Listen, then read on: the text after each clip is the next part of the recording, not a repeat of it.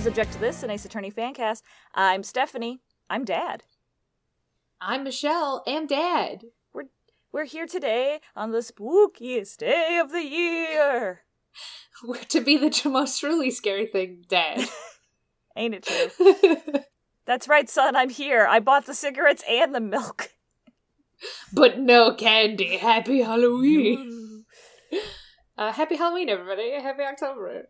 Happy soon-to-be November. Yeah, Americans go vote. The end. Okay, all right, let's. That was Object to This, so... That was no, the end of that talk, I'll say. Everybody else go vote in your own thing, but, you know. How's it going? Happy Dad Day, October 31st. That's right. This episode we are talking about the main man, the dad himself, Gregory Edgeworth. Gregory Edgeworth. Jove I'm sorry. Can't, not that guy. Jove. We're not talking about all dads. We're just talking about Gregory.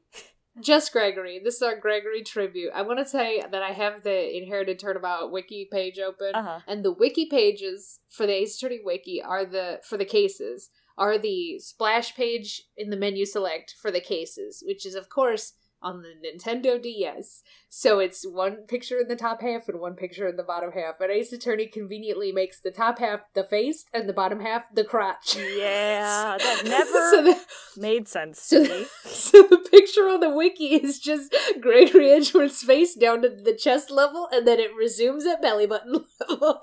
And it's one solid picture. Thank you, wiki. Oh boy, thanks, wiki. So that's what I'm looking at. I'm looking at a picture of Gregory Edgeworth if his rib cage was edited out. That's just for the rest of this episode. Fantastic. You got the important bits. The face and the part that made Miles. Yeah, spooky. Spooky. Is there spooky news or regular news? No. Okay. No, there's no news. There's no news. The last thing on the Court Records Tumblr is those merch that we don't get. Yeah. And the last thing on their website is Court Records supports Black Lives Matter. So, you know. Good job. Good job. So this discussion of Gregory Edgeworth might have some spoilers for the Gregory Edgeworth case and investigations too. Nothing too bad, but, you know, nothing if you're sensitive. And then at the end we'll have some major spoilers, but we'll give you a warning there before we talk about it. Okay then. I guess we're just gonna probably get into it, and I don't have anything else that's not about Gregory. Unless we can think of something briefly Halloween talk. Otherwise, no. Miles Edgeworth's favorite candy is candy corn. I don't think he even likes candy corn, though. If Gregory made Miles go trick-or-treating as a youth, I think he would have taken all of his candy and bartered it for, like, a book at school. You're probably right, yeah. You know, like, I bet his teacher had, like, a turning candy and you can get points to get a book out of the library or some shit like that. This is probably, this very much feeds into our opinion on Gregory Edgeworth, which is really like, why is Miles like that, TM? Miles being like that would be okay if Gregory had raised him that way, but it is clear from investigations too that Gregory did not want Miles to be like that, TM. So what happened is really the question. So, in Read the Candy. So you don't think he likes candy at all, but let me hit you with he probably just likes bad candy, which is my opinion. But not the worst candy, because I don't think candy corn's the worst candy. It's clear that Necco wafers are the worst candy. They sure are. I think they're no longer in production. Really? Thank God. Chalk. Just eat chalk. Don't eat chalk. Michelle's words, not mine. Are you telling... No, I'm not telling them anything to do with chalk. On this Halloween to eat chalk? Yeah, they were discontinued this year, May 27th, 2020. Thank fuck. Well, the ones they have made that nobody has eaten will last all of time, so it's okay. You'll be able to find Necco wafers if you like them. But if you like them, get yourself checked, I think. But, so, you think Miles Edgeworth hates all candy? I can't think of a candy right now that he would like. Okay, what kind of candy does Gregory like that he would try to convince Miles Edgeworth as a child to enjoy it? See, like, if we know he doesn't like pocket chocolate, right? And I just that it's too sweet. That it's too sweet.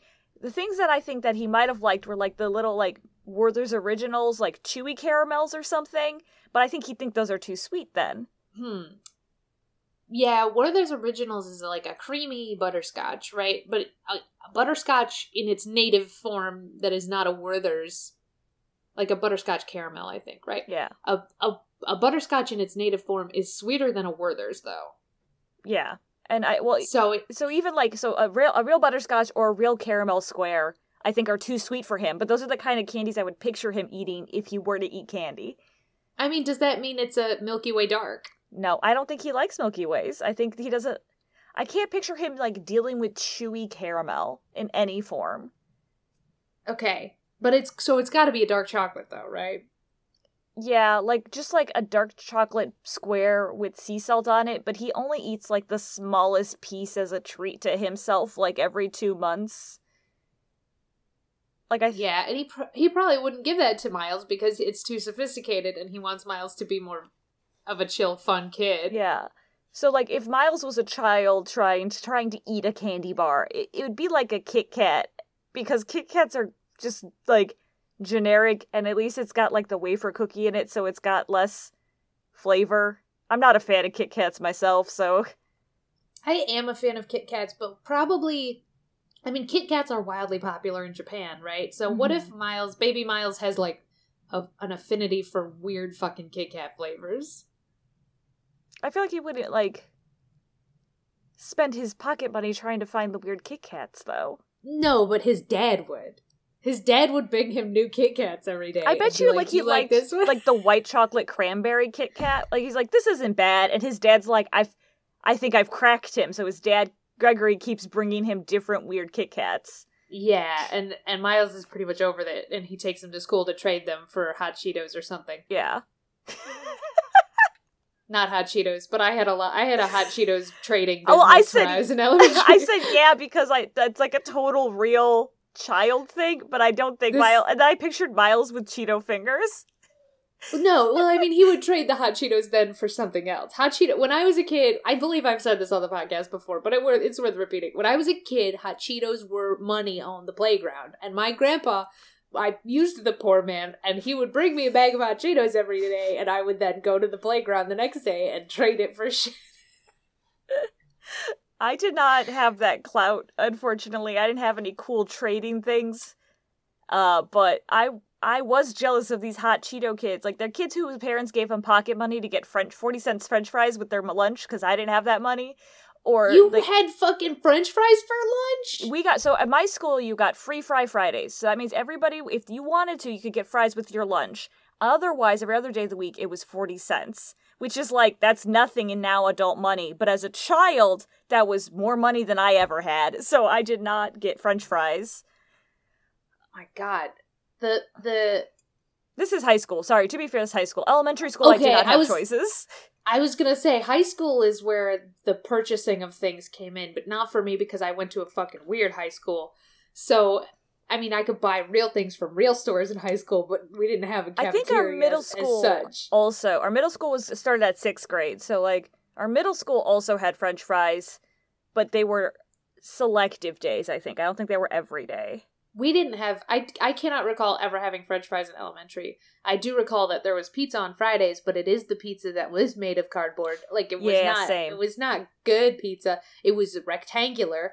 It was a rectangular cardboard slab that had the suggestion of a cheese-based product on it. There was a processed cheese on it. There was merely the color red as opposed to sauce. Yes. And then it was never crispy. It was always... And then mine just had, like, a glob of, like, oregano seasoning in the middle. Oh. Or, like, off to the side. The luxury. The luxury of just, spices. Like, old-ass oregano from a shaker somebody decided to dump in one corner of the pizza instead of on, like, the pizza where the sauce would be.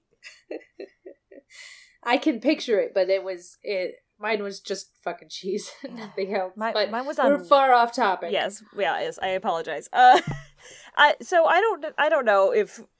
I just don't picture Miles eating candy. I do think he enjoyed trick-or-treating if, like, Phoenix and Larry, like, got him to go with. I think he would do it. Yeah, I think he would do it, but he probably wouldn't dress up, but that's fine because he looks like young Sheldon, so everyone would think he was in a costume anyway. I think if, like, Phoenix brought him a vampire cape, he'd wear it with his little schoolboy outfit. Yeah. I don't think they do trick-or-treating in Japan. This is super American, but it's Japanifornia, so maybe they do trick-or-treating. I don't know.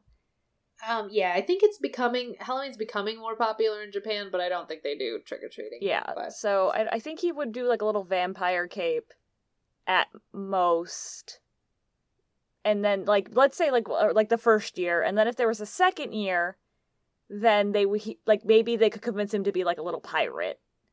I could picture young Miles as a little pirate with, like, an eye patch I could see and that. a hat. I think, yeah. But he would assign to it a role of a historical pirate. He wouldn't just be a pirate. Yeah. He'd be like, I'm Blackbeard, or he would pick, like, a real pirate with a real, like, complicated name that I don't know pirate names. Right. But what do we have any emails about Gregory? So we have one very long email about Gregory from Jams. Thank you, Jams. I did read the whole thing. I read your whole essay on Jams, and I highlighted the things I think are key in Jams's essay. But Jams has broken up the essay into, like, just general, like, Gregory is so mysterious. How did we get to finally meet Gregory? And then, like, repercussions of that case in the series, but also, like, about the dynamic of Gregory with other characters versus other protagonists. So in the introduction here, Why I Stand with Gregory Edgeworth, a lengthy essay by Jams. So in the introduction, Gregory, super mysterious. He's heavily linked to our trilogy tri-antagonists, Phoenix, Maya, and Edgeworth. For Edgeworth, Papa. For Maya, he connects to Maya because his death with Misty Faye is, causes Mia to become a lawyer and causes Maya to become Phoenix's assistant, and we end up with the results of the Bridge to Turnabout, where everything, really, like, becomes this case for us players. For Phoenix, it's kind of just like a parallel because Phoenix is able to take down Manfred where Gregory was unable to.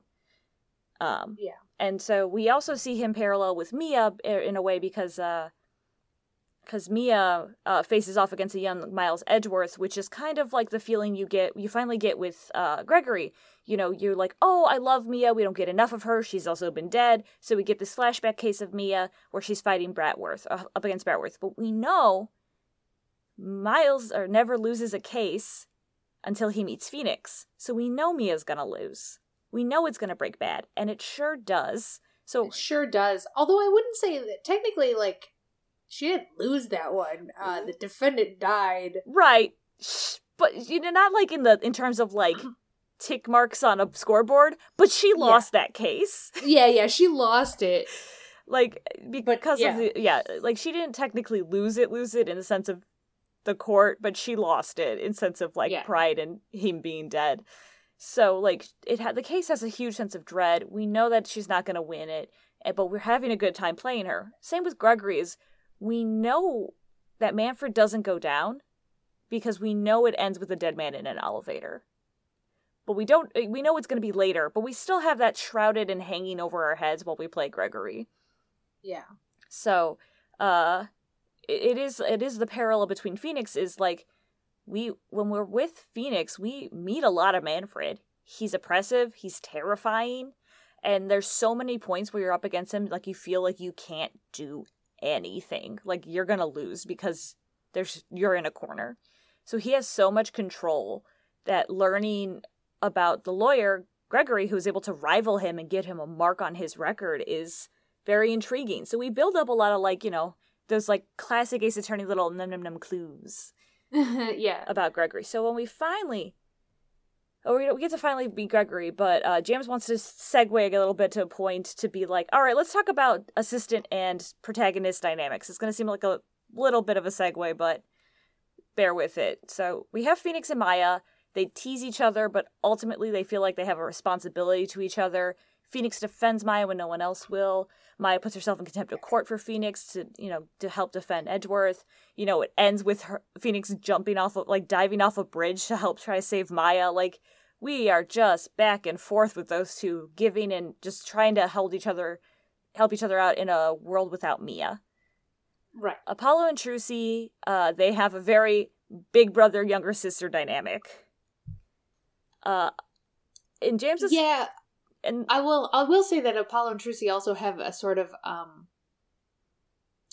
it's also she's whimsical and spontaneous, and he's fearful and a straight man dynamic too, which is not necessarily brother sister, but it's kind of the manic pixie dream girl dynamic. Well, James kind of supports it, I guess, a little bit more in terms of the brother sister one, which is like Trucy pretends to hold herself hostage, so using Mr. Hat. So Trucy doesn't necessarily do things out of sheer emotion. So she helps, like, try to bluff in court, help Apollo out, because she, for some reason, is more knowledgeable half the time than Apollo. It's true. And Apollo berates her, like an older sibling. But there's also the time that Trucy's arrested and lies to Apollo. And Apollo's like, I'm a human lie detector, you can't lie to me. And she, like, breaks down. And that she's like, I could have accidentally caused a death through carelessness, and so, like, she tries to be strong for Apollo and, like, doesn't want to make him worried and stuff like that. So there are slightly more depths to their dynamic. We just don't get as much of it as we did Phoenix and Maya. And so we don't... Athena doesn't get a partner. Athena is a partner. Unfortunately, yes. James doesn't go into this, but I was just like, oh, wait, we didn't talk about Athena. Athena doesn't get a partner, which is, like... It's fine because we don't need another person in that Ace Attorney's trilogy or series there, but it also just shafts Athena further. Like, she's just always being shafted here. Yeah, and I feel kind of, because in the first one she was a partner, and she was a partner to Apollo or to Phoenix, like to whoever needed it. And then in Spirit of Justice, she's still a partner, and they kind of, even in her own case, Blackwell's her partner, but it's kind of clearly acknowledged that Blackwell is stepping back.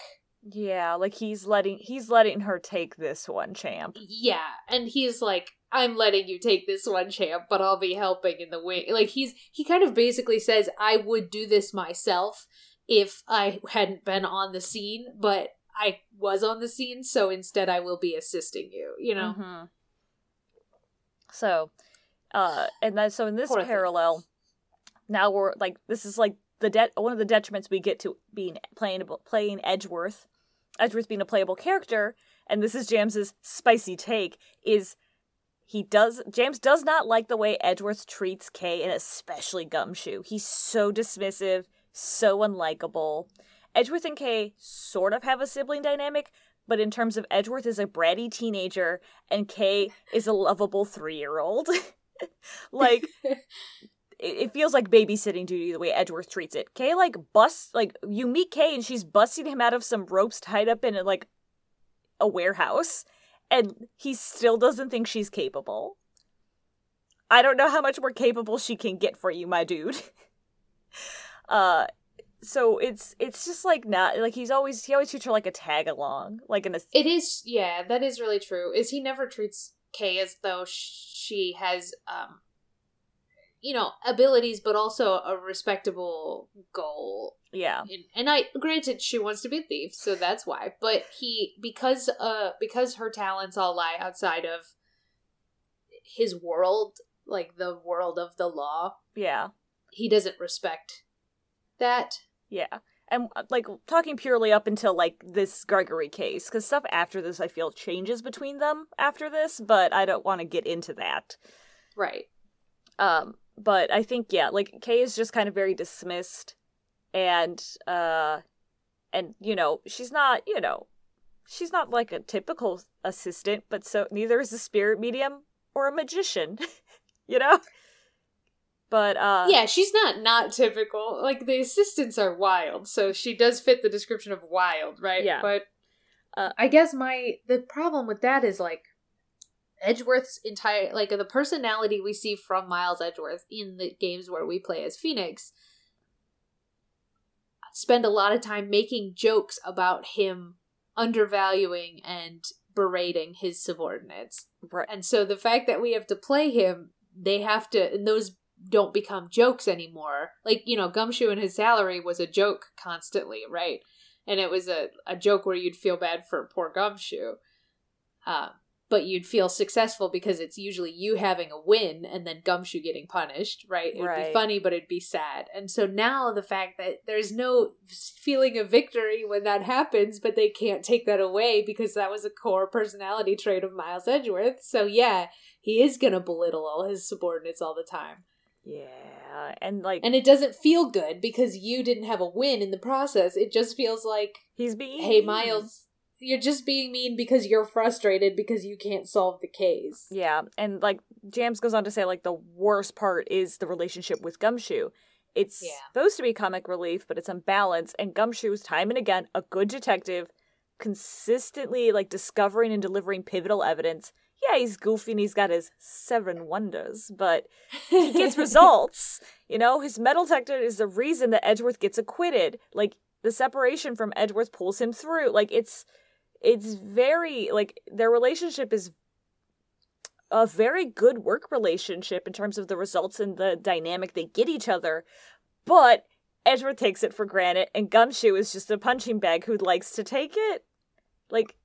He respects Edgeworth, and that's what I feel makes it the worst. It's not like Gumshoe's giving it back to Edgeworth. He's not being I'll see you at the salary review. And he's I'll take you to the board. Haha. It's not a back and forth. It's one-sided.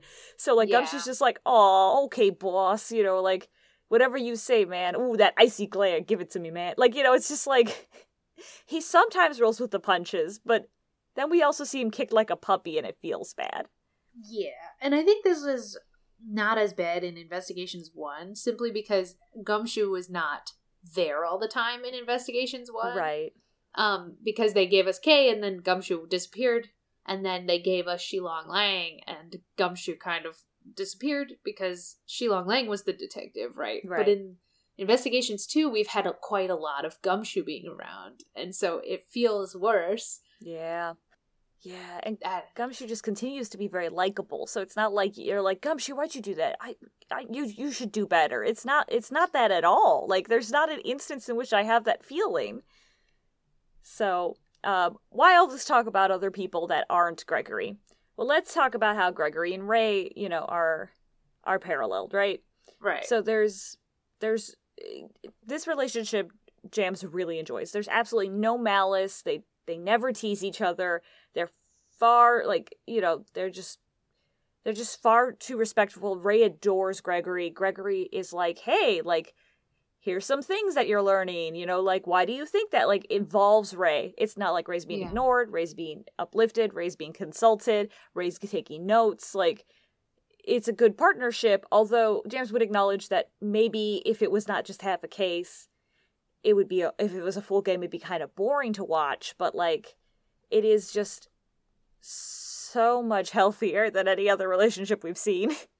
It is healthier. It's healthier than any relationship that Miles has, which I guess is kind of the point. But I wouldn't say that, Phoenix and Maya is not particularly unhealthy, and Apollo and Trucy is not necessarily unhealthy. But yeah, I take the point, which is, this is the first time we've ever really had a mentor-mentee relationship in a situation where a mentor-mentee relationship would be correct and natural, and anything outside of that is weird. Yeah, right? Healthy was my word, so that was just a bad word for me to choose to use. But yes, I think it is. And that's another thing is Gregory is an experienced attorney. This is the first time we don't have a fresh, off the block attorney doing their first case. Gregory is known. Gregory is experienced, and we see that in, his actions, his sprites.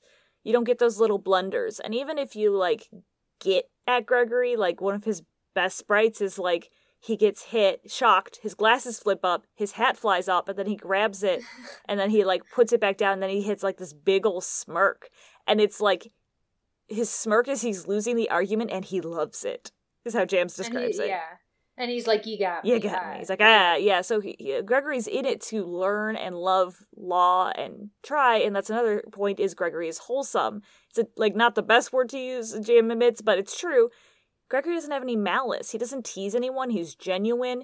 You know, he loves his son, he loves Piece of Cake, he loves his job, he sings along with Piece of Cake, he gets called by boy by Delicia and he just laughs it off. He's just like a good guy. Yeah, he is. Which, like, Phoenix is just a good guy, too. Like, he just does... Any ripping he does is pretty gentle. Like, he doesn't do things with malice. I think Phoenix just has a much more... I don't know, like, justice lens, maybe?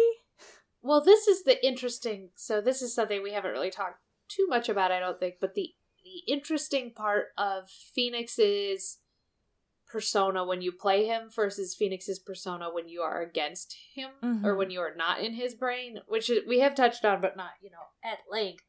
But being inside of Phoenix's mind, he's not malicious per se, but he also is kind of wildly floundering most of the time, trying to keep his head above water as all this crazy shit comes at him. And he is very sure of who is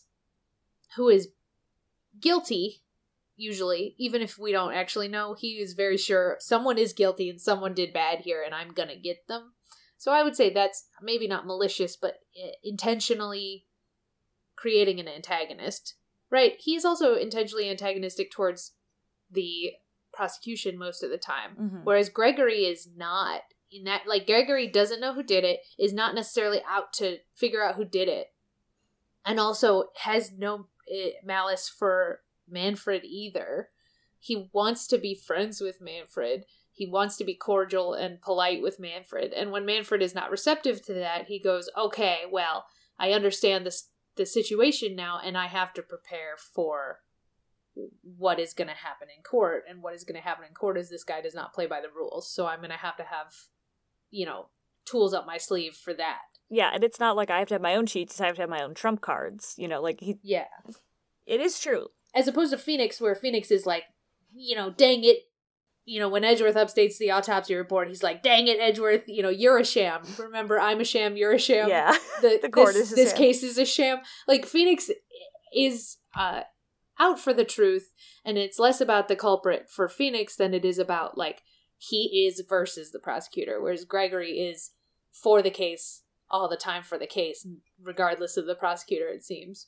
Yeah, and I think that would hold true if we got to see Gregory in court, but I also wonder if, that's the difference, is we got to we mostly play with Phoenix in court, We don't play with Phoenix investigating, although I feel with Phoenix, we're just trying to run our head against hard-headed people far more often than Gregory is. We're trying to deal with Larry. I don't know about that, though. Delicia is one person who... Delicia is pretty bad, but as Gregory, we don't hit a Lotta. We don't hit a Larry. No. We don't hit the worst of the worst in that regard. We only hit one ridiculous person as opposed to everybody being ridiculous all the time. Yeah, we run... Yeah, Delicia is ridiculous, and Gregory is not, the fastest conclusion jumper, which is, I guess, part of his personality, because, when we were she turned up the temperature, she clearly isn't a pastry chef, and we had to wait 20 more minutes for Gregory to get there.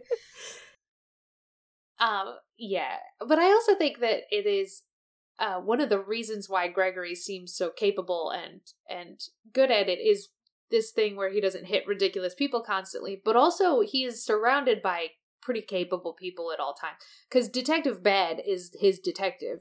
Yeah. And Detective Bad is not a bumbling person. He is incredibly capable. Even when at this stage when he's new, he's capable, and what Detective Bad is learning in this case is that the institutions which he works for are not just, which then goes on to inform him in Investigations 1. Yeah. But it's not that he is a bumbling person, kind of like Gumshoe. We love Gumshoe. He's lovable, but he is a little bumbling. Mm-hmm. Nobody is bumbling in this case, except perhaps Delicia. Yeah, I would say Delicia is the most bumbly. And, the most hard-headed person we come up against is Manfred. And Manfred is, as expected, withholding information from us, but Gregory doesn't get... Gregory keeps it cool, I guess. And that's... It is just, the difference of playing the experience. Yeah. So, Jams will say in terms of this case is there's no logic chess, and Jams really likes logic chess. I was fine with no logic chess, but logic chess for me is very stressful. And then like Jams kind of recaps, you know, how this case kind of plays in as a parallel to Edgeworth versus you know, like what this case is. And Jams kind of straight up asks, like, is this a good case? Because some people say this is the best case in the series, the best case in the game. Watching us play it can't answer that question because it's like crazy. It's a cooking competition where everyone is corrupt. The grand prize is a cure to a disease. But I agree with James. I think it's poorly paced. It's poorly paced, and it's super long and detailed. But you can't remember most of the details. The details are really hard to remember. Like you remember, like because they're fucking crazy. Because they're fucking crazy. And then, like, I do think that we spend so much time with, you know, spoilers, Dane Gustavia unconscious, and we're supposed to really like Kate and sympathize with Kate. Kate falls a little flat because we're like, she's a murderer. Like, she almost killed Gustavia to catch the true culprit, but, like, no, she was gonna murder him. She was trying to murder him. Like, we're supposed to... She was trying to do a bad, but also, like, it oftentimes, it's not the first time that we've had a character in an Ace Attorney game who has tried to do a bad, but you can kind of sympathize with him anyway. I'm talking about Godot. I will say, caveat, asterisk, a lot of people hate Godot in the fandom, and they hate him because he's a misogynist, which is, like, I'm going to say that and set it aside for now.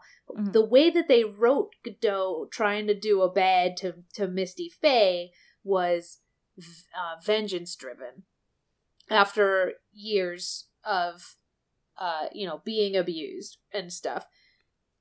Kate's kind of vengeance-driven because of her daddy friend, I don't know, being put in prison unjustly.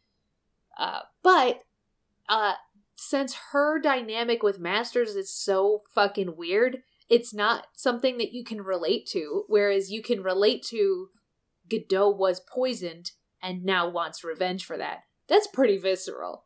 Yeah.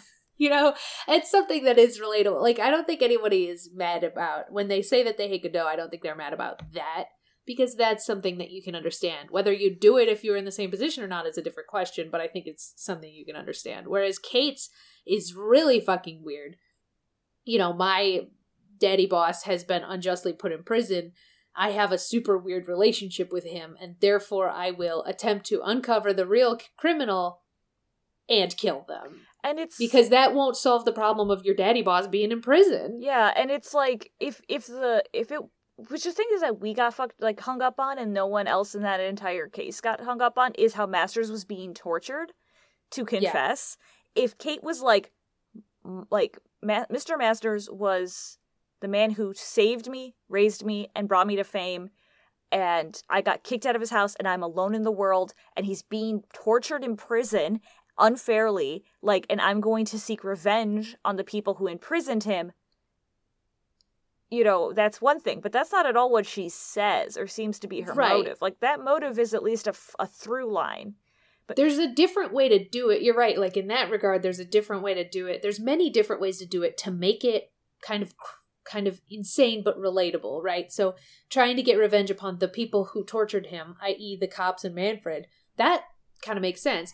Or trying to find the real murderer and trying to torture the real murderer until he confesses, like sort of a parallel that would to be save cool. Masters, that would kind of make sense. But she doesn't do any of those things. They instead try to keep Kate's soft personality intact. Like, they don't want to make Kate evil or, like, villainous or, you know, have that harsh edge to her. They keep her soft. So and that's why she falls flat. That's why she falls flat, because she's like, I was trying to see if I could set up a situation where we could gotcha the real murderer and then let Mr. Masters go. Like, it's not working. Right. It's not working. And so, and it's kind of interesting because if do you remember in Dual Destinies when Sister Blackwell, Aura, went a little bit off the wall and decided to take a bunch of people hostage until she got what she wanted from the criminal justice system. Yeah, I do. Kate could have done that. Dual Destinies hasn't been written yet. Yeah. So it's not like they would have been cribbing off of it. But if Kate had been like, I'm putting this museum on lockdown, I know who the real murderer is, and I'm not letting any of you fools out until I get what I want, which is Masters released from prison and this man charged with a crime. That'd be cool. But instead we didn't do that. Instead we just transported things on carts. Yeah. I just think if they gave Kate, like, that harshness, a little bit of hardness underneath her softness, like bitterness. Not even, like, make her hard and villainous. Make her bitter. Yeah, because, I mean, in some sense, she has dedicated her entire life and her entire career to one goal, which is buying back this mansion and proving Masters innocent. And it's now been 18 years of that. Yeah. 18 years is a long time to be that driven. And so you'd like to see some semblance of that come through. And it's sort of, like, interesting because we know Ace Attorney can do this well. Because we see Maya, who keeps her joy despite hardship, right? That's right. One of the best written things about Maya is how Maya is able to be joyful and enjoyable to be around despite all of the hardship she's been through. And when she takes a turn, because she has before many times when she's in prison, when her family is at stake, she will take a turn to closing off and becoming not hard so much as sad. It's not hard so much as sad, but I mean we can see that turn. Yeah. Kate never has a turn because she's always just kind of apologetic, right? Right. She's apologetic when she does a crime, but she's also when you figure out that she did a crime and you're like, you did a crime, ma'am, and she's like, I'm sorry. Like, I'm sorry, I just couldn't think of any other way to handle this. And yeah, Ray's like, what am I? And we're like, Ray, you're creepy. Yeah. That's the other thing. So we'll go back about that dynamic of Gregory and Ray for a second. Yeah, well, first off, like, you're like, what happened to this child, Miles, that Gregory made that is so not what Gregory wanted as of a child? What happened to Ray What happened to Ray? I was just going to say the same thing, because I would really love that Gregory-Ray dynamic if we had seen in the case before, the prison case, when we meet Ray, and we have to function as a defense attorney for once. If Ray was like, thank God, finally, and took a sort of a mentor role, even though Miles would have rejected it, took a sort of mentorship role to Miles and being like, I'm going to teach you the ropes of being a defense attorney, just like your dad wanted, and like it been like a teacher thing. But Ray has the mentality at that point of, thank God, someone else can do my work for me now. Yeah. And then later, like, this is not much spoilers, but later we get to see Ray in action, and he is the worst lawyer in the series. Michelle has bar none verbally expressed discomfort and upsetness, extreme secondhand embarrassment. Yeah, extreme sympathetic embarrassment, like the sort of like the sort that I've never ever experienced before in my entire life with legal things of watching Ray be a lawyer. It's very upsetting. So it's just like, and we know that Ray, like, we have story time in this game with Ray, and we know that Ray and Gregory continue a relationship until Gregory dies. It's not like Ray's like, I'm gonna go handle things on my own now, sir. Like, no, they stay in a relationship of assistant or mentor or colleague. I don't know if they stay the same or not, but they are maintaining a law firm together in a sense until Gregory dies. Ray takes over the law firm.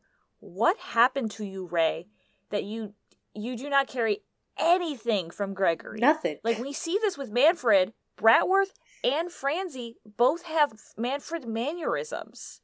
Yeah. They carry something of Manfred, which is one of my parts of Ace Attorney, is you get to see it. They're different people, for sure. But Franzi and Edgeworth both do arm grabs the same way Manfred does. Like, right.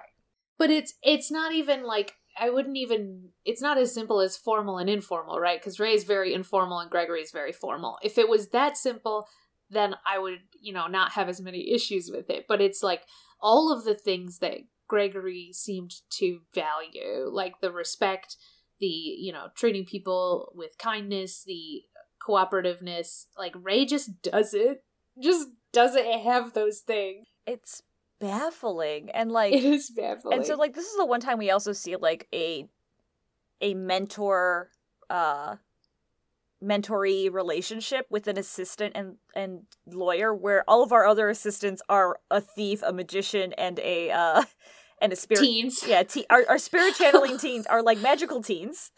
So yeah, like all of our other assistants are teens. And so all of our teens are going to grow up and not become lawyers. But, you know, I don't think all of our teens are going to grow up and become fuckbags. You know, like, I don't know. It's so weird.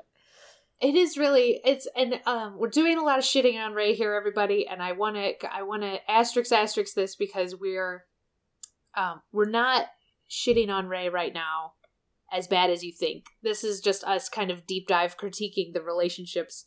I will say, I'm sorry in advance, there will be episodes of this show coming up where we will shit on Ray extremely bad.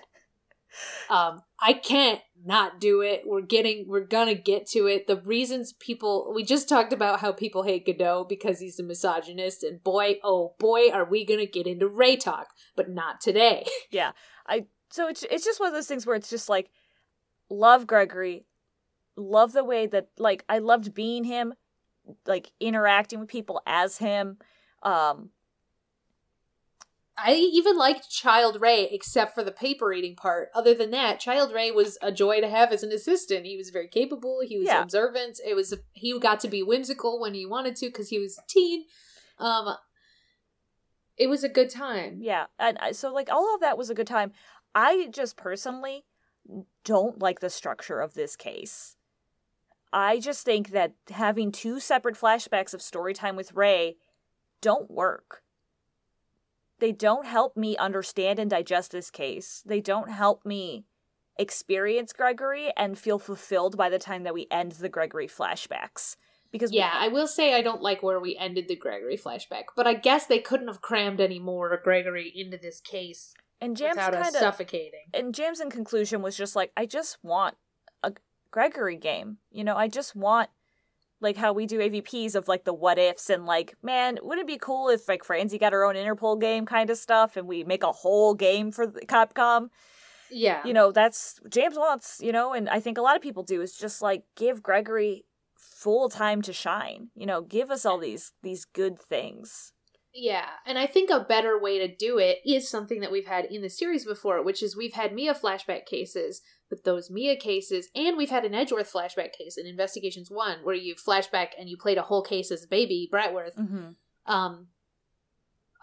Those worked because they were an entire case told in that time period. Yeah. And even though they were cases where the ending is devastating and you lose, it works still. And so this formula of flashbacking to Daddy doesn't work as much as if we had this whole case in its entirety, the flashback and the loss of the master's case in court. We couldn't do it because it's investigations, but if we had done out the whole thing, here's the investigation, here's the court part, and you lose, and then Gregory goes to get into the elevator and we fade to black, that would have hit real hard. And then the next case is you wake up in the museum with Edgeworth, not wake up like you were asleep, but you fade in, we're in the museum with Edgeworth, and Ray's just told that story, and Edgeworth's like, yeah, I know, I read the files, and why are we here today? And then we told the present tense case of that case as two separate cases, like it kind of deserves to be, but told chronologically. It would have worked better, I think. I think it would have worked better, and this is a, you hate to hear it, but this is a Game of Thrones problem, which is Game of Thrones book 4 and 5 are parallel, happening at the same time, but they're told that they're just a selection of different characters.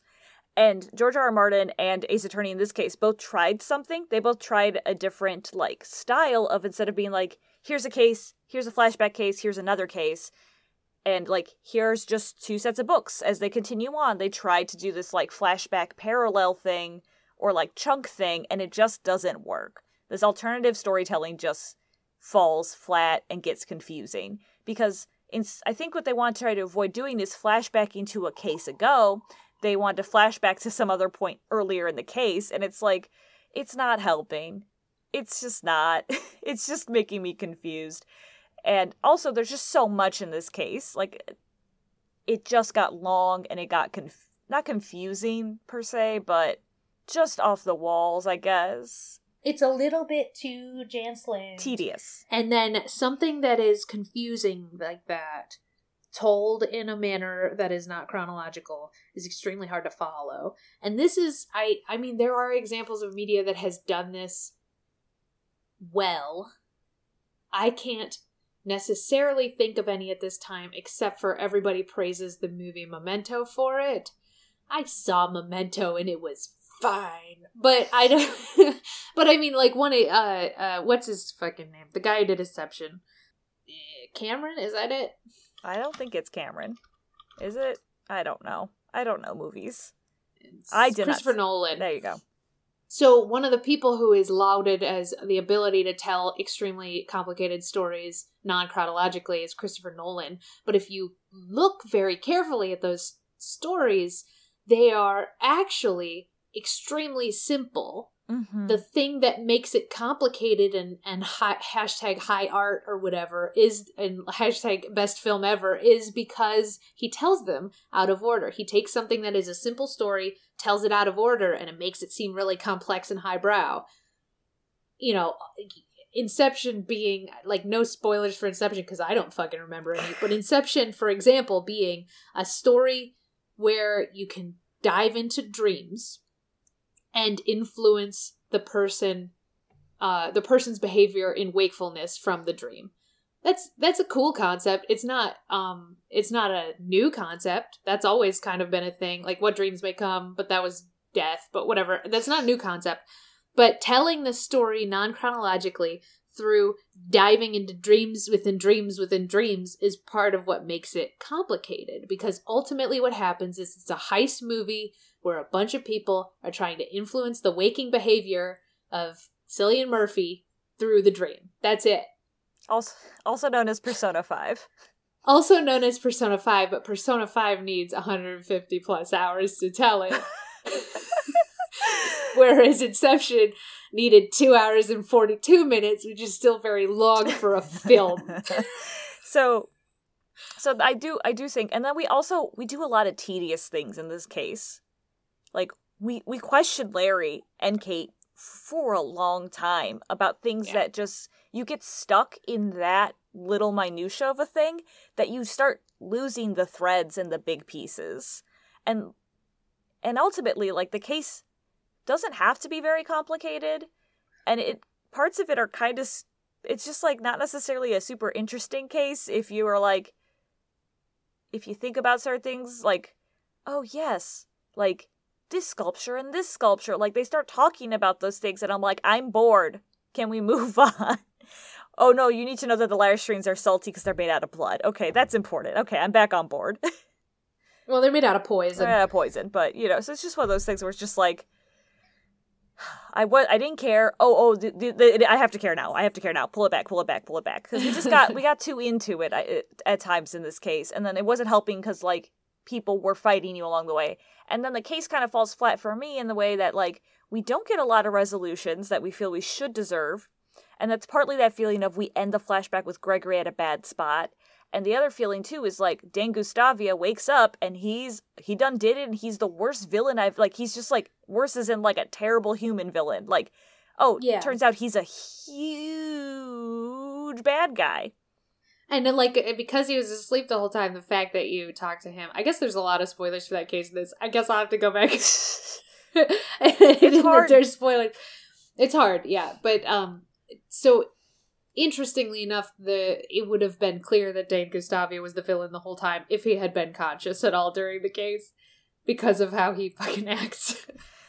Yeah. And so I think if you want to, like, examine Gregory and be like, why did Miles turn out that way? You know, as a child, and Gregory wanted him to be a whimsical boy. I chalk it up to, like, you can't fucking control children. Like, that's just not how children be. It's true. You know, I think maybe something happened to Mrs.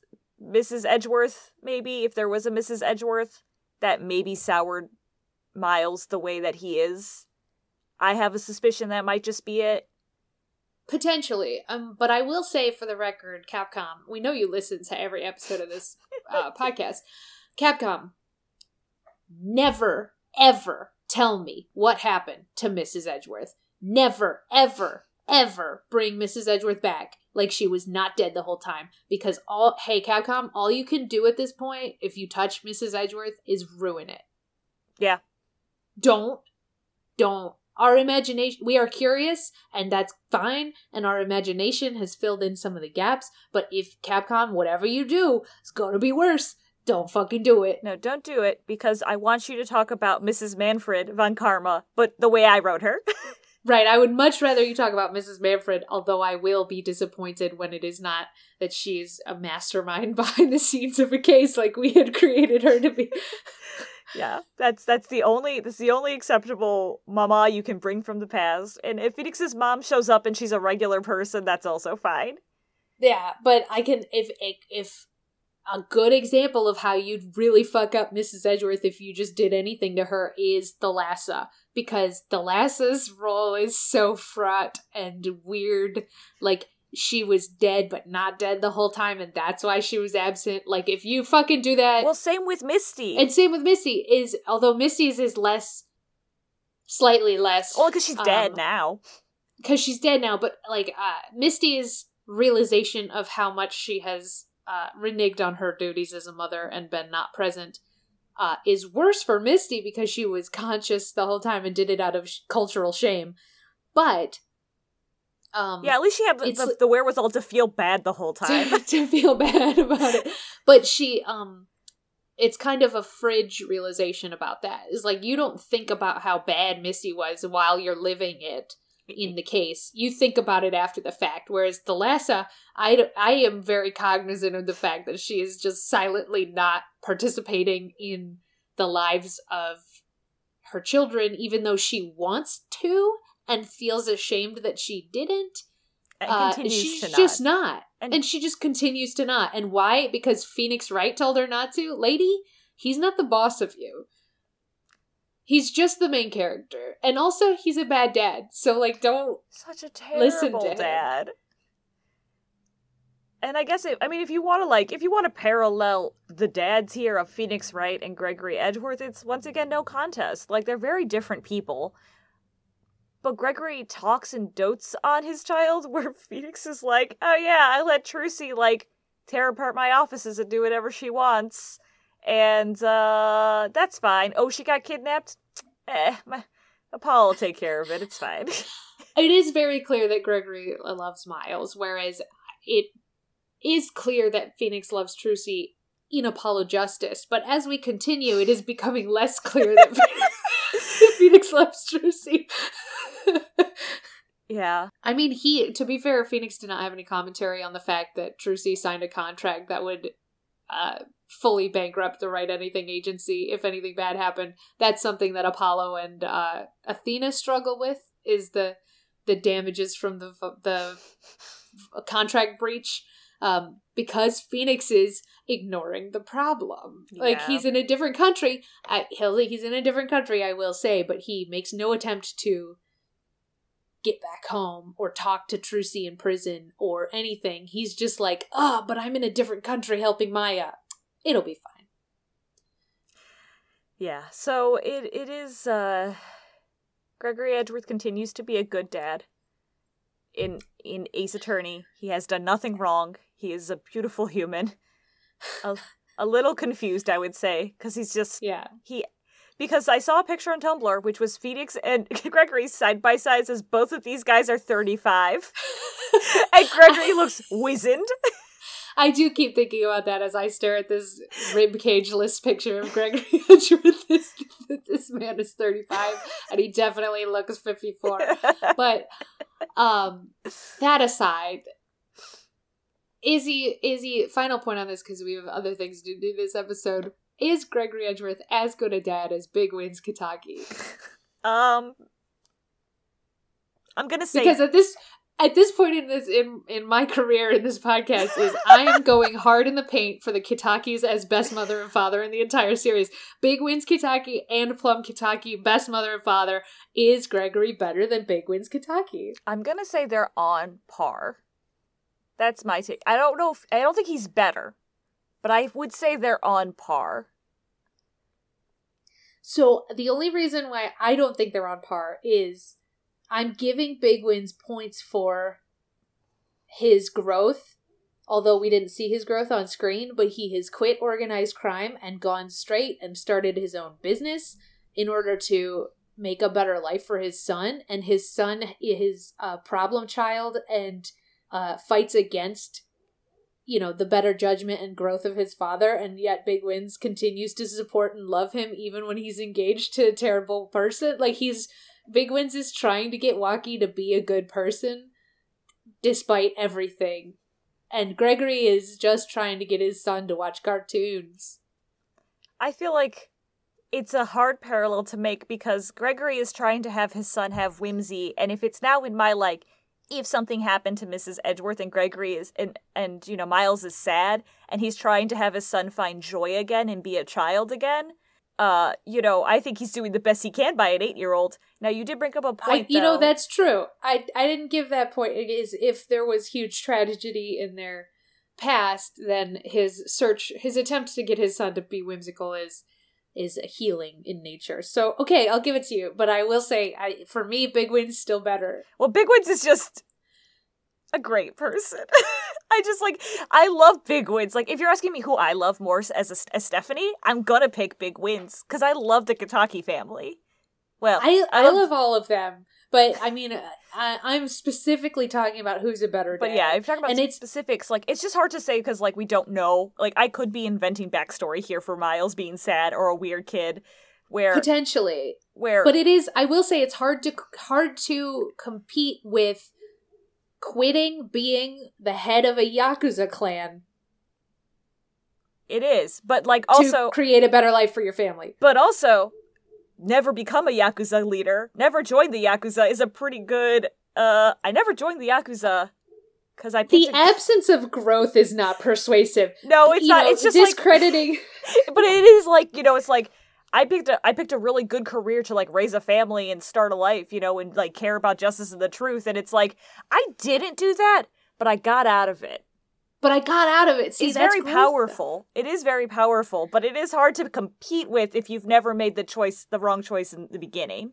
I suppose so. I suppose that you never have put your family in jeopardy in the first place. It makes you maybe a better dad. But I think Waki Kitaki didn't exist when he joined the Yakuza. So he took him and his Yakuza wife and left the Yakuza, although he did wait until Waki was, 17, 16? It's hard to say. Yeah.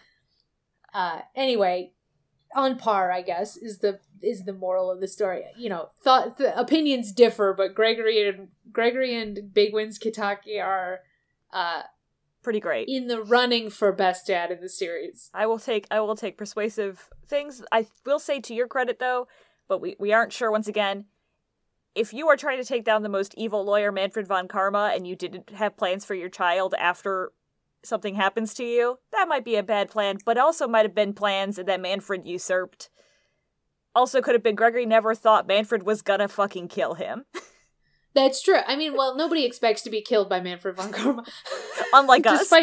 Despite everything. Us, we're just waiting around the corner for Manfred. But I don't knock him for not expecting to be murdered by his opposition.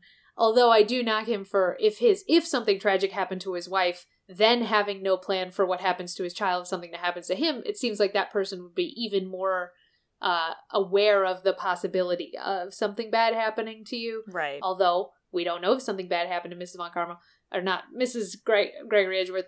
We also don't know if maybe he did have a good plan and Manfred usurped it. But that introduces, if we're going for those externalities, it introduces the fact that why didn't Ray do the feel-good shoujo manga thing of taking in the child as a 17-year-old and raising him as his own. Yeah, Ray, where were you to be the Phoenix? Ray, where were you? Because so then any credit we give to Gregory about that, we then have to take away from Ray. In real life, the expectation of a 17-year-old taking in a stranger's child is unreasonable, and I would never expect any teen to do that in real life. However, in anime, it is fully expected. Yeah, it really, really is. Yeah, especially in this series when Phoenix takes in the child of his former client. In Ace Attorney world, you can just take in orphans anytime. It's like Batman over here. Yeah. So really what's with you, Ray? I mean, I said this. I'm glad we met Gregory. I enjoy his sprites. I enjoy him. How do you feel, Michelle? Oh yeah, I'm very happy with Gregory, and he meets expectations. He may even exceed expectations from being an enigmatic background figure to being playable. The only thing that's weird about him being playable from being a background figure is why they decided to trench coat and noirify him. It is a little weird. I'm not against it. I just don't understand, because we had a headshot of Gregory from all the old cases, and it was just him in his gray suit with no hat. So I don't know why they decided to just do that, except to make him more interesting, maybe. Yeah, they gave him a lot more mystique. But he's the only person wearing a coat. You know, it's just one of those things where it's like, oh, it's cold, because it's all these ice sculptures. It is December. It is December. But he's... So it's really everyone else is weird. Yeah, yeah. All right, case solved. Now our friend of the podcast, Jing, has caught up on the episodes and said, "Hey, you guys did a really good job explaining case 3, but I'm confused." And I was like, "Well, would you like a too long didn't read summary?" And I think that would be helpful. Okay. Well, before we do that, Jing also asked about what the fuck is logic chess, right? Right. And so So we can try and do, so this will be real spoiler, like real heavy spoilers for case 3. Yeah, what the fuck is, so the questions from Jing are, what the fuck is logic chess? Who are actually the assistants in this game? I'm confused. Okay. Which is fine. Is Ray recurrent? So like questions that are fair questions, it's just that we didn't think to ask them because this game doesn't follow proper formula. Right, yeah. It's let's go through them. We're getting into heavy spoilers for investigations too, but let's go through them one by one. Mm-hmm. I'm going to go with simplest to not simple, I suppose. Who are the assistants in this game? Jing, this game, doesn't follow proper formula. There is not one assistant per case, even. Everyone is around all the time. And Jing's like, what, do they cheer? Like, what are they doing? Good question. Good question. They're in the background making comments about stuff. Like, when you have a dialogue and the people's sprites come in, it's everyone. Not all at once, but, Edgeworth will say something, then Kale will say something, then Gumshoe will be like, yeah, pal, and then, everybody will come in, right? Yeah, and then sometimes you forget Gumshoe's there because he hasn't spoken in, 30 minutes. Yeah, but then he'll pop in and be like, that's not how it went, pal, and then, pop back out again for 30 minutes. So, everybody's around.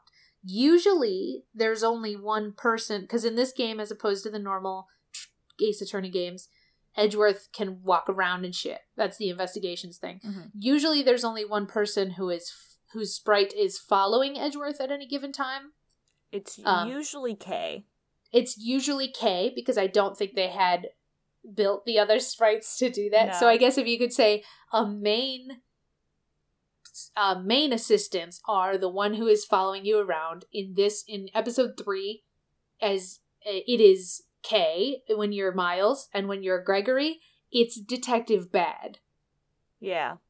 Ray stands in the corner, even though he's the main assistant. The person who follows you around is Detective Bad, because they frame it as Manfred wanted you to be watched while investigating. So Bad is on you like glue. Yeah. And I think Gumshoe is occasionally your assistant in the 4th case. Well, particularly when Kay is indisposed, Gumshoe will follow you around. And then there's, later in the cases, you have other people following you around. We'll get into that later. Yeah. But, so, to answer the question, there is no main assistant. Most of the time, everybody is around all the time. And I think James counted. There's upwards of, 7 people sometimes. Yeah. So is a lot. It's a lot. All right, logic chess. Logic chess. So TLDR version. Logic chess is a timed segment where you have a conversation with a witness trying to get information. There are usually 3 dialogue options that you can pick. You have to go through the dialogue trees to find clues, and then you use the clues to unlock more dialogue options. This is timed, so you basically have to get through each section without fucking up before the timer runs out, and then another section will come up. The timer will sometimes, if you pick wrong, give you a penalty, and you'll lose time that way. Yeah, if you say something dumb, it'll give you a penalty. Sometimes if you see something done, though, it just puts you back at the beginning of the tree, and you've just lost that time. Yeah. So that's the long and short of it. The more extensive answer is, this is Edgeworth's version of the Megatama. Instead of locks, what will pop up is chess pieces. And you have to break their chess pieces, physically break them with verbal attacks until they will tell you what you want. And the people you're talking to usually have an Apollo-style tell. So, yes. If you are questioning... I'm trying to think of someone you logic chess in the third case. One we did was Dane Gustavia extensively, and so one of his was when he pretends to meditate, just wait and see what he'll say next. Because that is sometimes a key mechanic of this is wait and see, is a thing that Edgeworth can do instead of questioning. So if he's meditating, pretending to meditate, you wait and see, and he'll respond correctly. If you try to push him too far, he'll retaliate and you fucked up.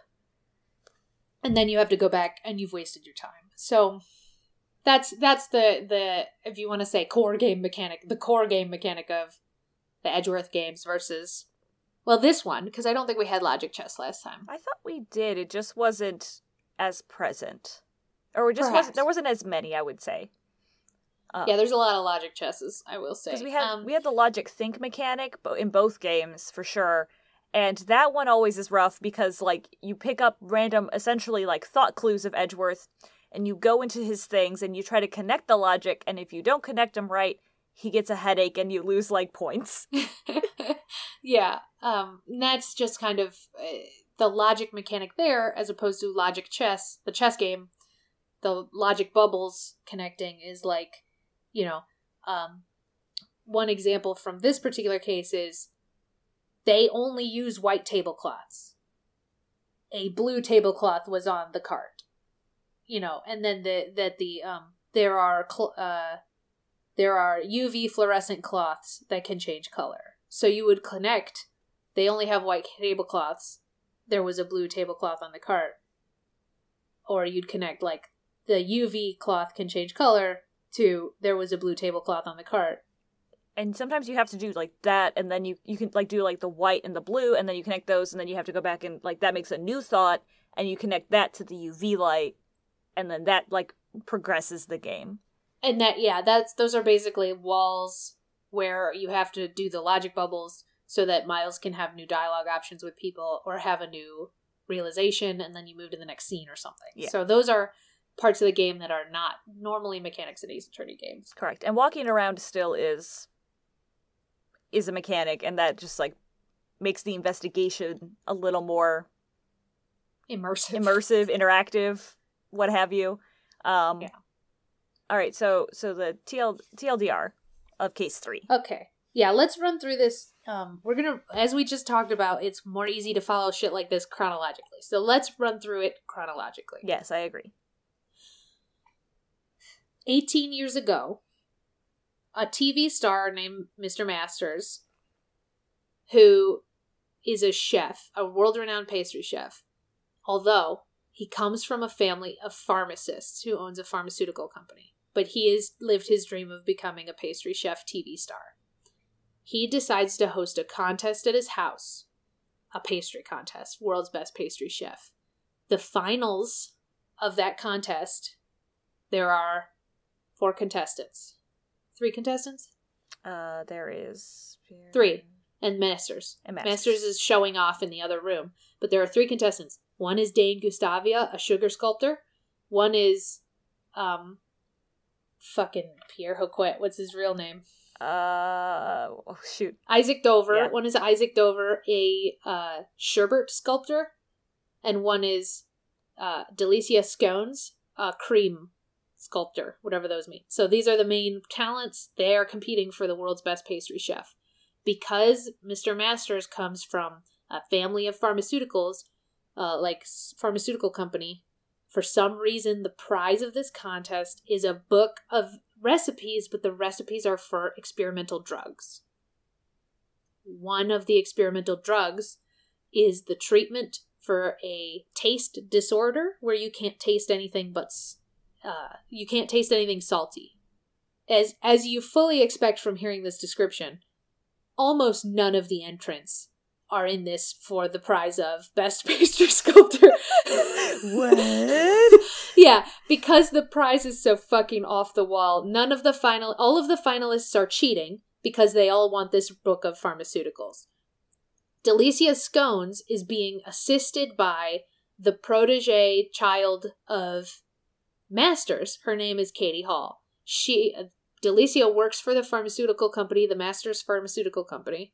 They want the book because it's their fucking book.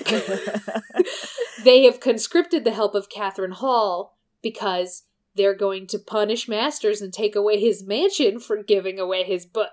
She doesn't want that to happen. So she's helping Delicia Scones. They're a team for the pharmaceutical company. Isaac Dover is in it.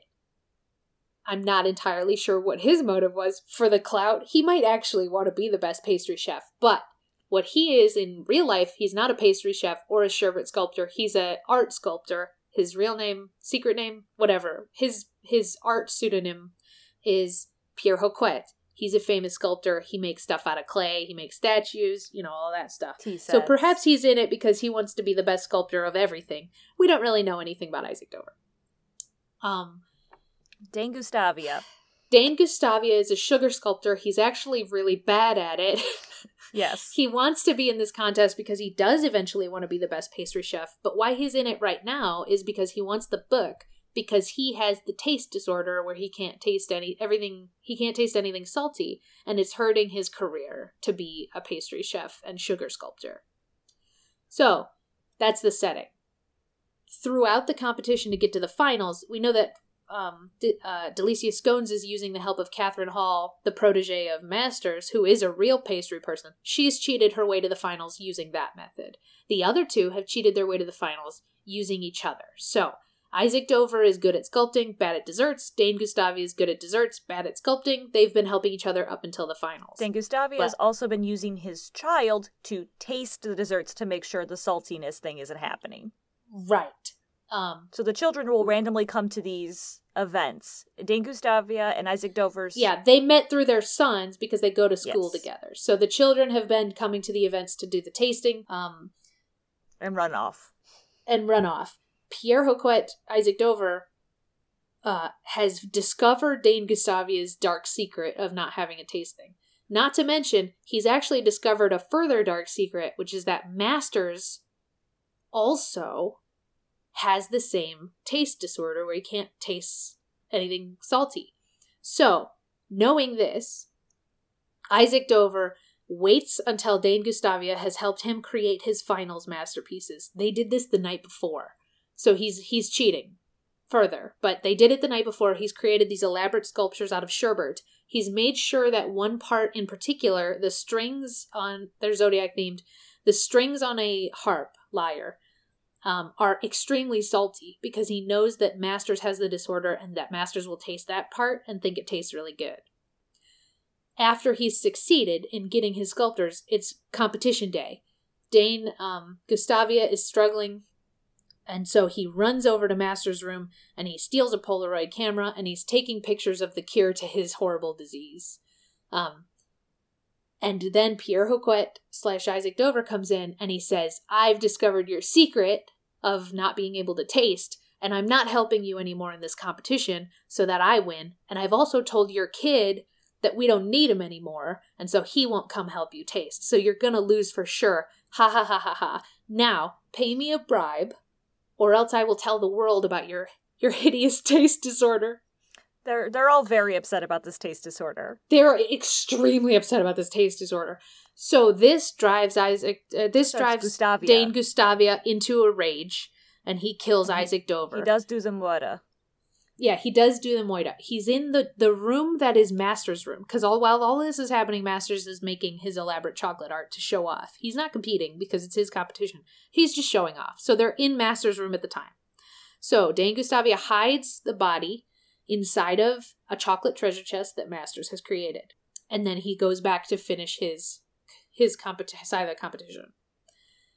This is all during basically intermission in the contest. Tea time. So immediately after, I assume, the murder happens and Dane Gustavia leaves the room, in comes Katie.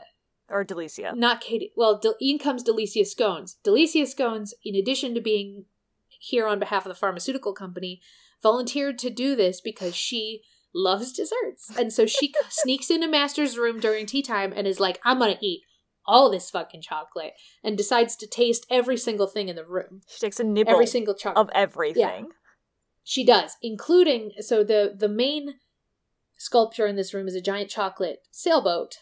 And so and the treasure chest is at the base of the chocolate sailboat, and so she eats, one of the things she takes a bite of is the supports holding up the giant chocolate sailboat. So she then leaves, the giant chocolate sailboat falls because you ate the supports and it crashes into the treasure chest, cracking it open and exposing the body. So in comes, it's judging time now. In comes Katie Hall. She's assisting with the judging. In essence, how she's doing that is by taking pictures of the displays. So she waltzes into the room. She has the Polaroid camera. This is the one that Dane Gustavia stole. He's returned it now. She has a Polaroid camera. She sees the body and she goes, oh, fuck. But she also figures out that the body is Pierre Hoquet. I don't know how. We don't know how. She just does. The ring, maybe? Maybe the ring, because he has a seal that he signs all his art with, and he happens to have it on a ring. So she takes a picture of the body, but she also goes, oh no, that's Pierre Hoquet. I'm a big fan of Pierre Hoquet, the sculptor.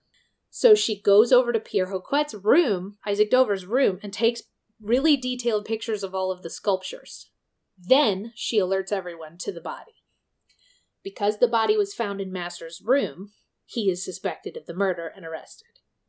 In comes Gregory Edgeworth. He's the defense attorney for Masters. We do the investigation. We do the investigation. We find, the murder weapon was, he was bludgeoned with a rock salt lamp. We find the rock salt lamp. We uncover that all these people are fucking cheaters.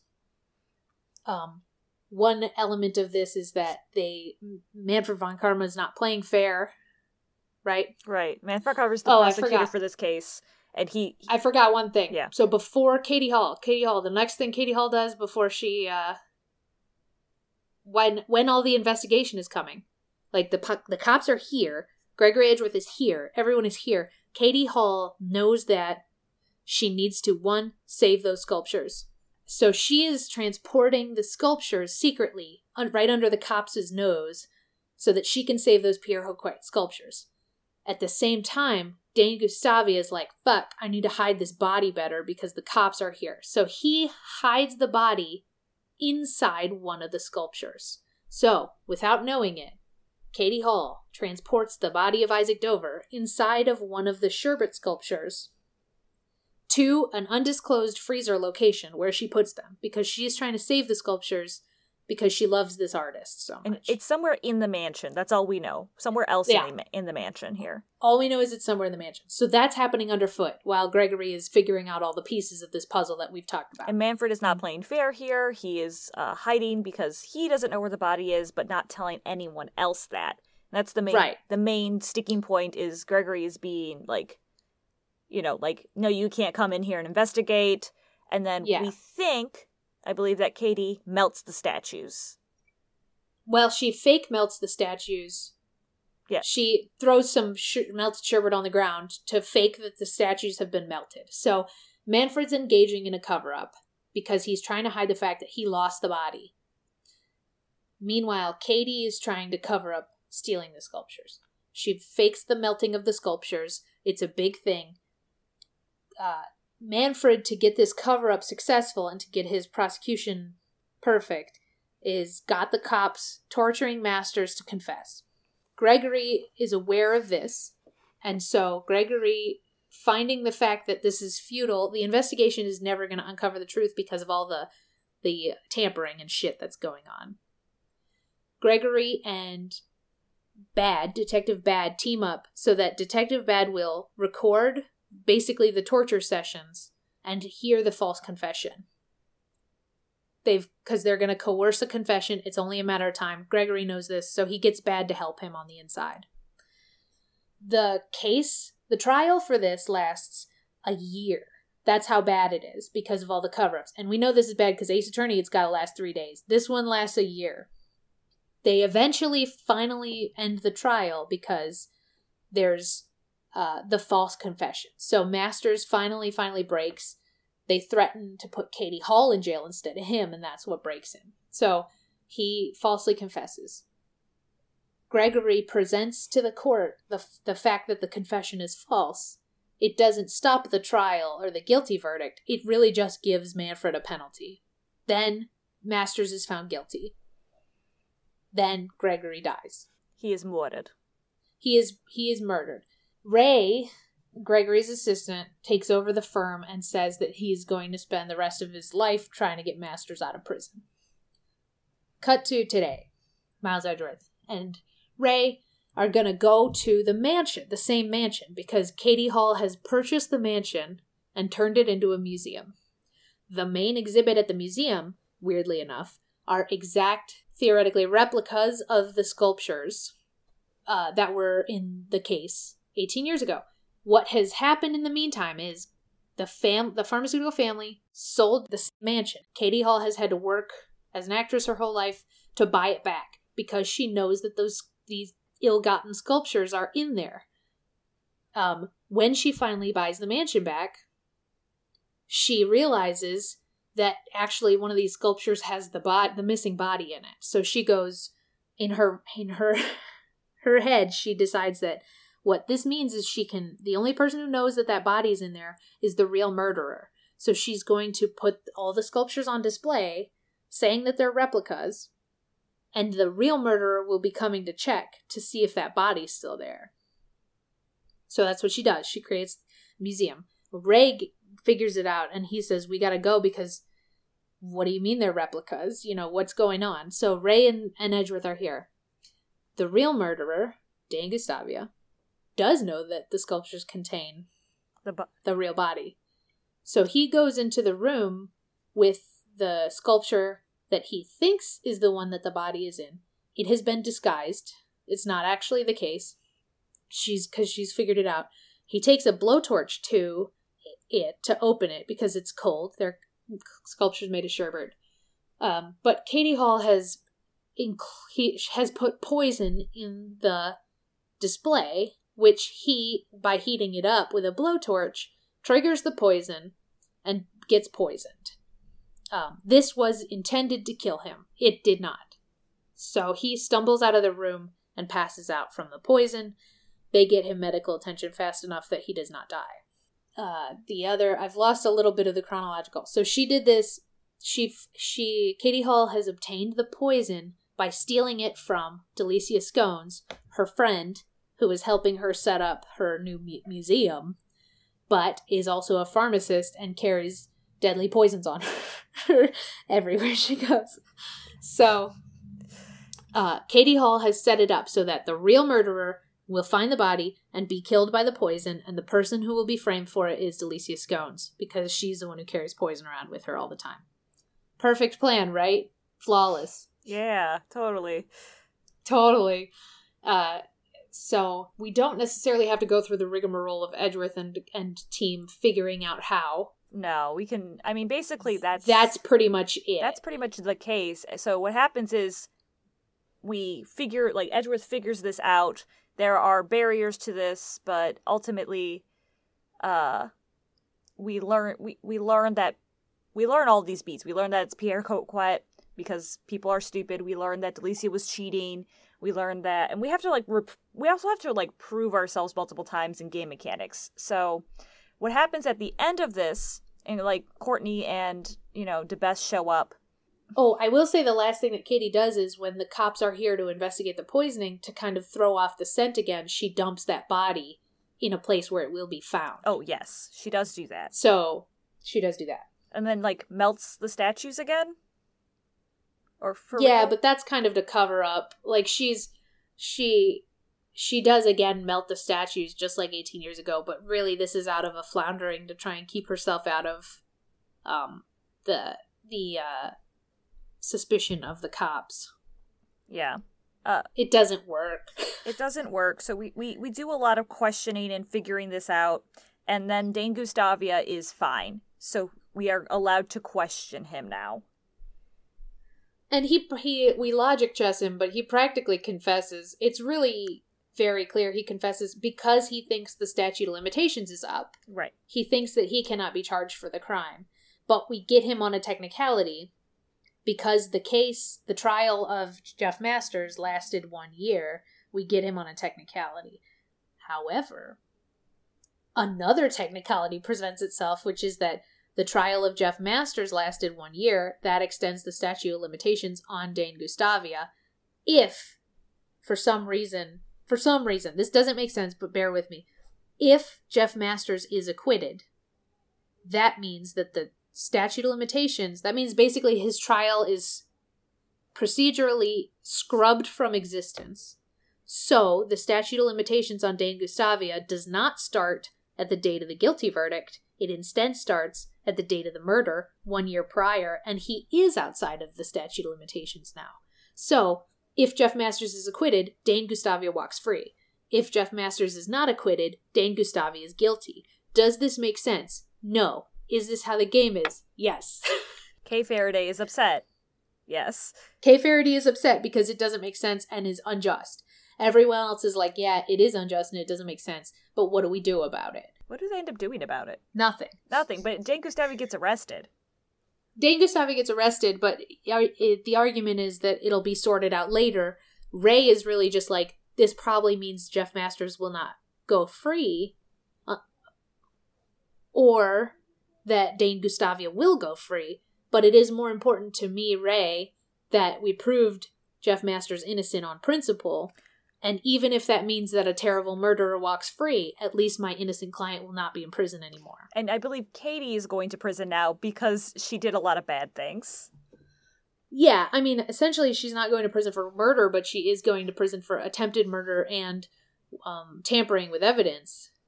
Yeah, and I think... And hiding a body. Yeah, so she is going to go to jail now, but Masters is probably going to go free. Right. But maybe not. Yeah. It is, and Jing, and maybe this is not clarifying in any way, the case is extremely confusing.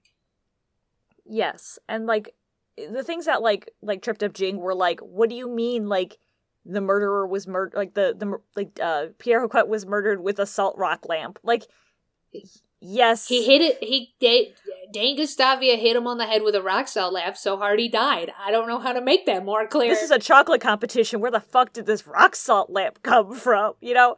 It's a chocolate competition full of cheaters. Yeah. And so but if it's... I'm telling you casually, oh yeah, so there's this chocolate competition, blah, blah, and then someone was murdered with a rock salt lamp. You're like, where the fuck did that come from? So yeah, but think about it like this, though. It's poetic. You see, this is what the Ace Attorney writers were thinking that nobody would realize, but this is what they were thinking. This was their intention.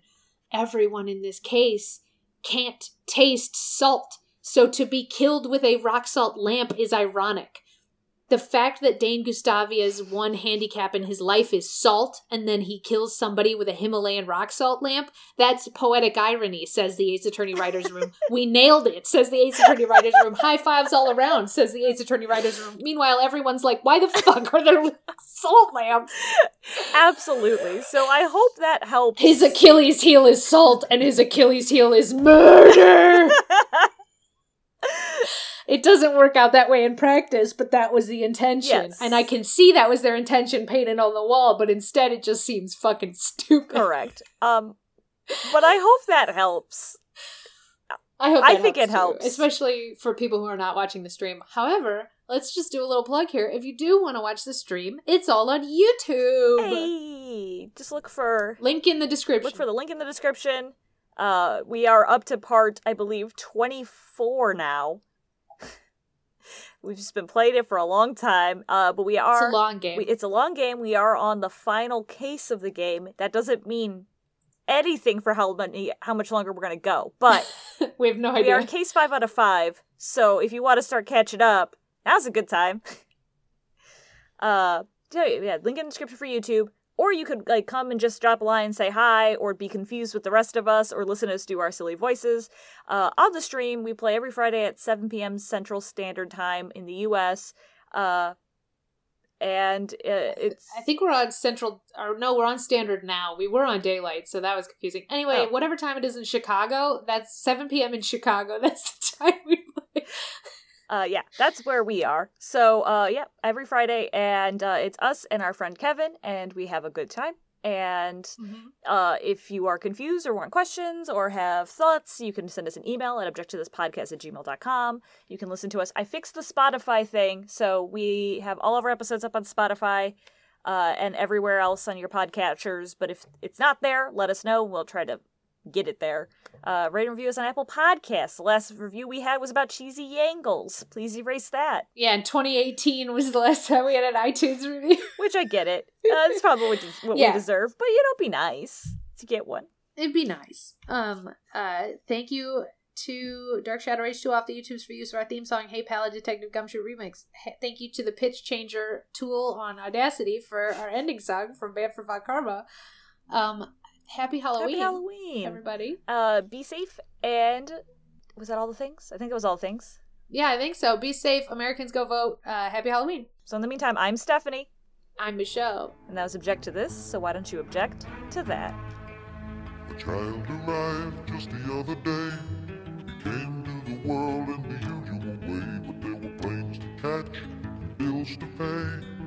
He learned to walk while I was away, and he was talking before I knew it, and as it grew, he'd say, I'm gonna be like you, Dad, you know I'm gonna be like you. And the cats in the